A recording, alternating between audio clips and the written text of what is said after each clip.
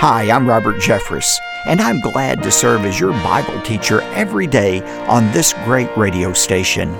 On today's edition of Pathway to Victory. There may be somebody in your life who has hurt you and hurt you deeply. And because they have hurt you, they owe you. You may have a legal right to demand repayment. You may have a legal right to hold on to that debt that they owe you. But you have no moral right to hold on to it if you have received God's forgiveness in your life. Welcome to Pathway to Victory with author and pastor Dr. Robert Jeffress.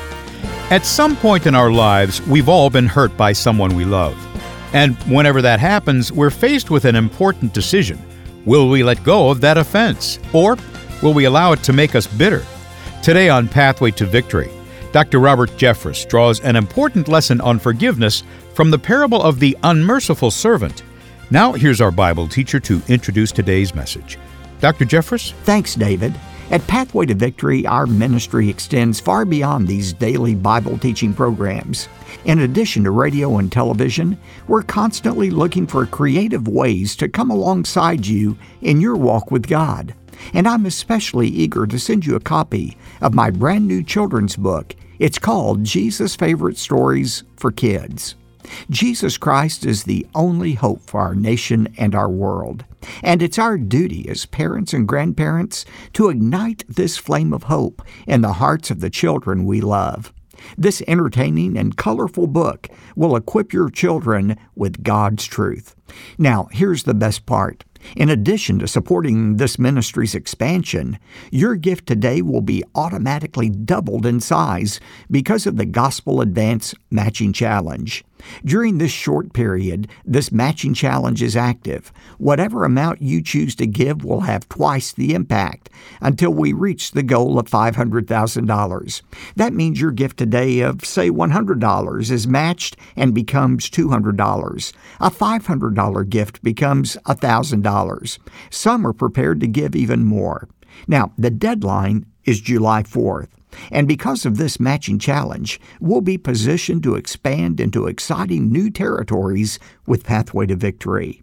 And as a result, these funds will fuel our primary mission, which is to pierce the darkness with the light of God's Word. I'll say more about these opportunities just after my message. But right now, let's turn to Matthew chapter 18 to consider another favorite story of Jesus.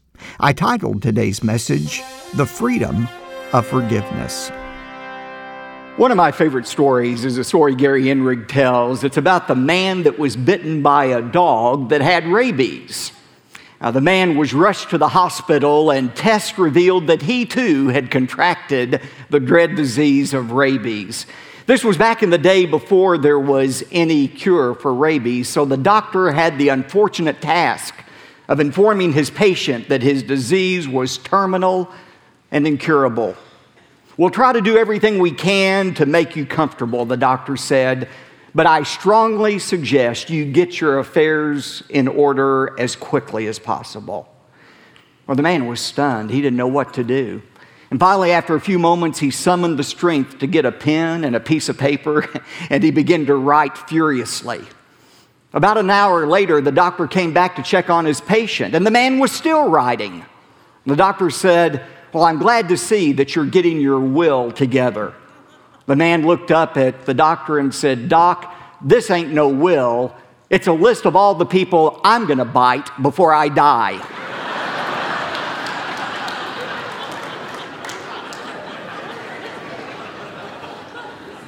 You know, most of us carry a list like that in our minds, don't we?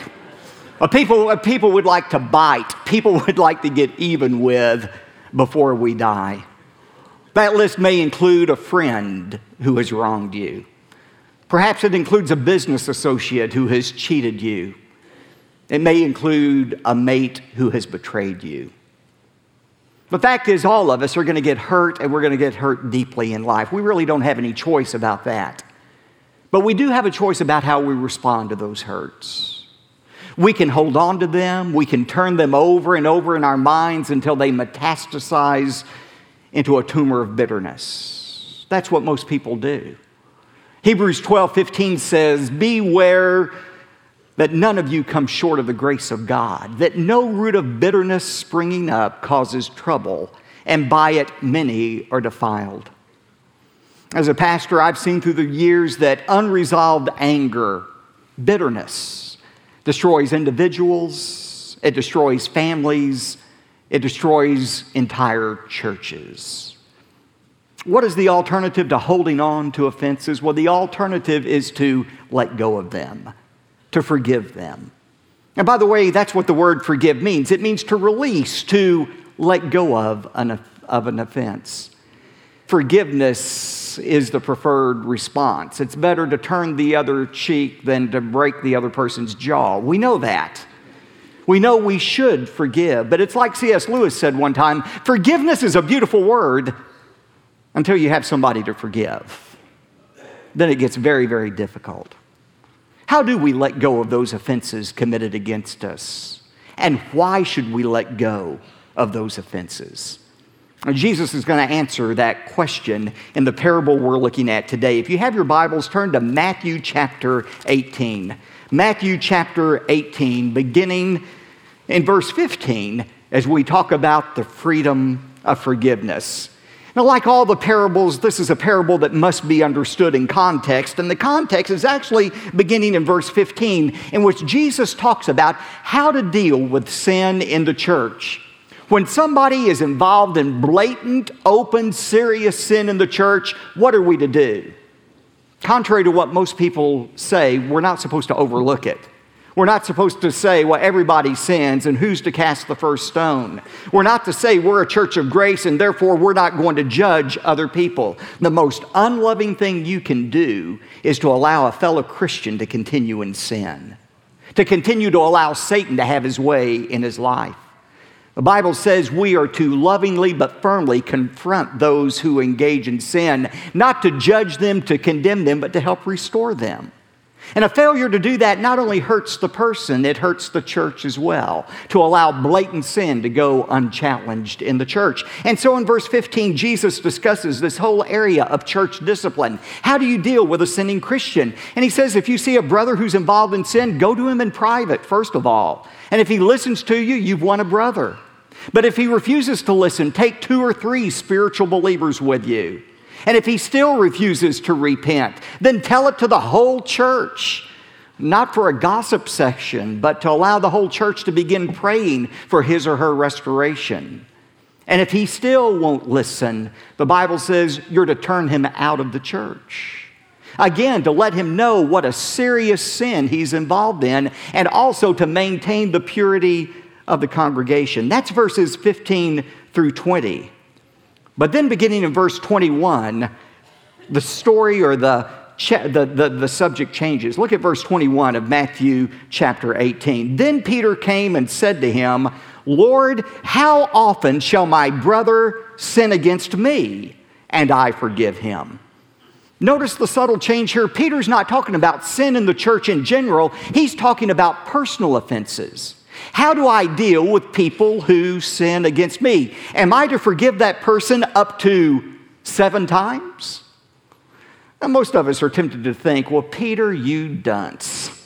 7 times, everybody knows that's not the right answer. Everybody knows you're to continue to forgive. But understand, when Peter lived, there was a popular rabbi who taught you are to forgive people 3 times, but the 4th time, you're not to forgive. And so Peter, having hung around the Lord for a couple of years, understood that Jesus had a different standard, a higher standard. So when he said, shall we forgive up to 7 times? He was being exceedingly generous. By the way, are you willing to forgive the same offense 7 times? Up to 7 times? Peter was being generous, and of course, notice the Lord's response. He says in verse 22, I do not say up to 7 times, but up to 70 times 7. That was an expression that meant we're to forgive an unlimited amount of times. Why should we do that? Why should we hang that kick me sign around my neck for 490 times and beyond? And how do we do that? Now, Jesus answers those questions with this parable. Look at it with me beginning in verse 23. He says, "For this reason, the kingdom of heaven may be compared to a certain king who wished to settle accounts with his slaves. And when he had begun to settle them, there was brought to him one who owed him 10,000 talents. Now, let me give you the Reader's Digest version of what's going on here. There was a king who was apparently having a serious cash flow problem. He needed money and he needed it quickly. So he decided to call in everybody who owed him money. And he started with the person who owed him the most money. It happened to be a slave who owed him 10,000 talents. Now remember from last time, a talent is about 80 pounds of gold. So think of this. This slave owed the king 10,000 talents of gold. 10,000 times 80 pounds of gold. I did a rough calculation. That would be about $6 billion. Here's a slave that owes the king $6 billion. You have to stop here and say, how in the world could a slave earning 16 cents a day, that was the going wage, how could he end up owing $6 billion? Did he play the lottery too often? Or, max out his MasterCard? What in the world is going on here? Remember, this is a parable. Jesus is using an exaggeration here to say, here is a slave who owes a debt he could never possibly repay in 10,000 lifetimes. So he has this debt he cannot repay. And we'll look at it beginning in verse 25. But since he could not have the means to repay, his Lord commanded him to be sold along with his wife and children and all that he had, and repayment to be made. Since he couldn't repay, the only natural thing was for the king to throw him, his wife, and his children into prison. That was the right thing. That was the legal thing to be done. Verse 26, the slave, therefore, falling down, prostrated himself before the king, saying, have patience with me, and I will repay you everything. I will repay you everything. Can you imagine a sight any more pitiful? Here's the slave who owes $6 billion, and he kneels down before the king and says, King, if you will just have mercy on me, I'll start paying you back. You can take a little bit out of my check every week, and I'll repay all of it. There was never any way that could happen. He owed a debt he could never repay. And the Bible says in verse 27, and the Lord of that slave felt compassion, and he released him. And he forgave him the debt. What a perfect picture of forgiveness, to release, to let go of a very real debt that somebody owes you. Now let's stop here and make the obvious analogy. The king represents God. The slave represents us. The Bible says all of us have sinned against God. And because of that, we have a debt we owe God, a debt we could never repay. You see, when you and I sin, we create a debt obligation to God. For the wages of sin is death, the Bible says. And how pitiful, how ridiculous to think there's anything we could ever do to repay that sin debt. We owe a debt we could never pay in 10,000 lifetimes. And the Bible says for that reason, God has every right to sentence us to the prison of hell for all eternity. That's what we deserve. But God in his mercy looked down on our need. And when he saw the great need, the great debt we owed for no other reason than the great love that he has for you and me, he decided to pay the debt himself, to take the loss himself. And that's what he did when he sent his son Jesus to die on the cross. Jesus Christ, the perfect Son of God, came to pay our debt for us. Remember the song, we owed a debt we could not pay. He paid a debt he did not owe. That's exactly what Christ did for us. And when we trust in him as our Savior, God wipes the slate clean. He writes over our debt paid in full.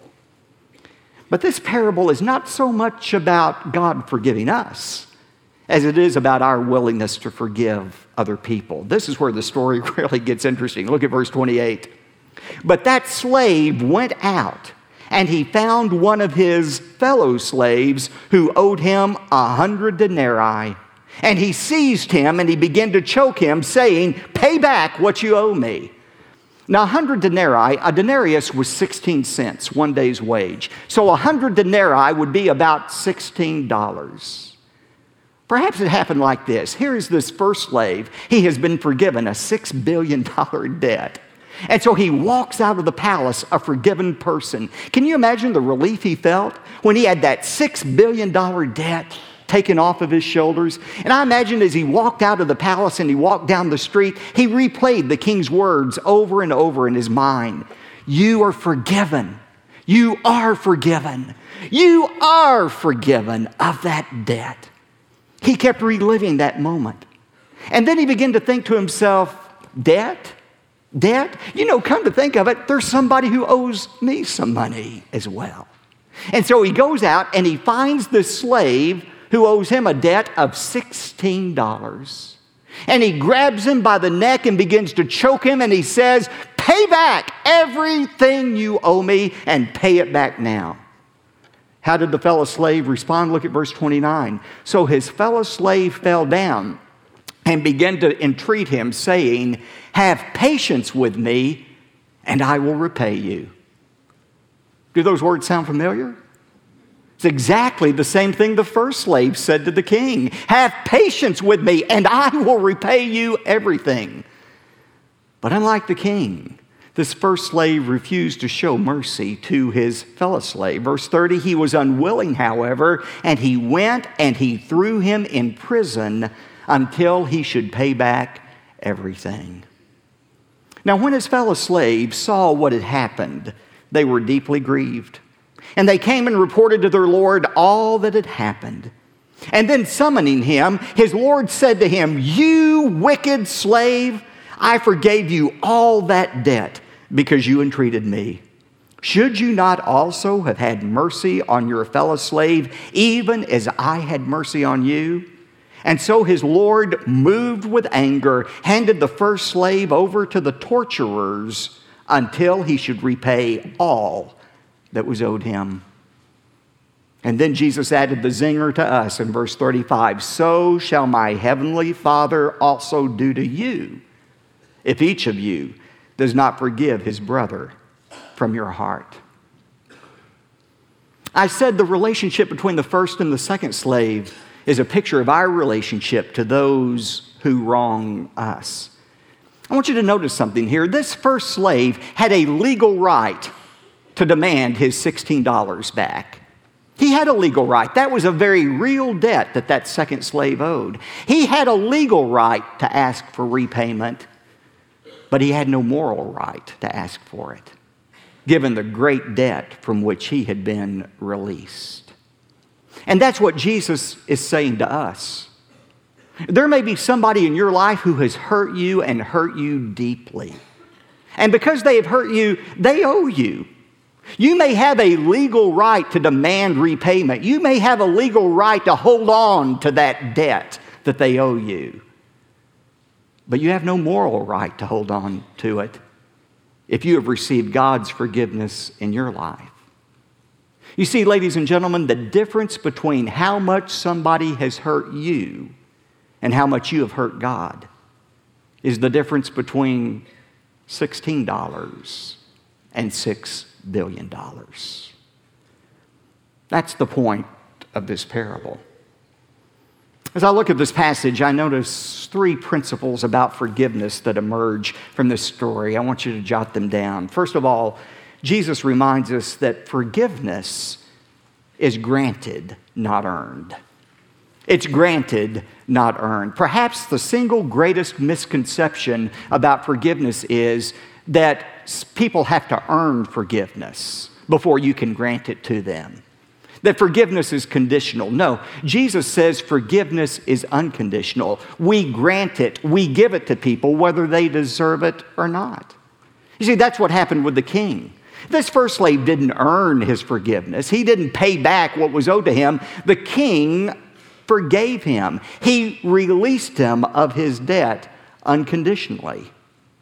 Why did he do that? Why was he willing to do that? Well, Jesus said in verse 27, it was because the king felt compassion for him. I certainly think that's part of it. I'm not sure it's all of it, though. I think the king was a very practical man. He realized that he was holding an account receivable that was basically worthless. $6 billion from a slave? I mean, how could that slave ever repay him? And did the king want to spend the rest of his life going to the treasury every morning and asking his accountant, well, did the slave send in the 16 cents this week? He knew it wasn't worth it. And so he decided to discharge the debt, to write it off, to take the loss himself so that he could get on with his life. And that's a very practical reason, by the way, for forgiving other people. I think a lot of us have difficulty with forgiveness. We hold on to those debts that people owe us because we don't realize, truthfully, the account receivable we're holding is worthless. There's really not that much people can do to make up for those deep wounds they've inflicted upon us. For example, what could anybody ever do to make up for a child that was killed by a drunken driver? Is there anything that driver could do to replace the loss of your child? What could anybody do to make up for a marriage destroyed by adultery?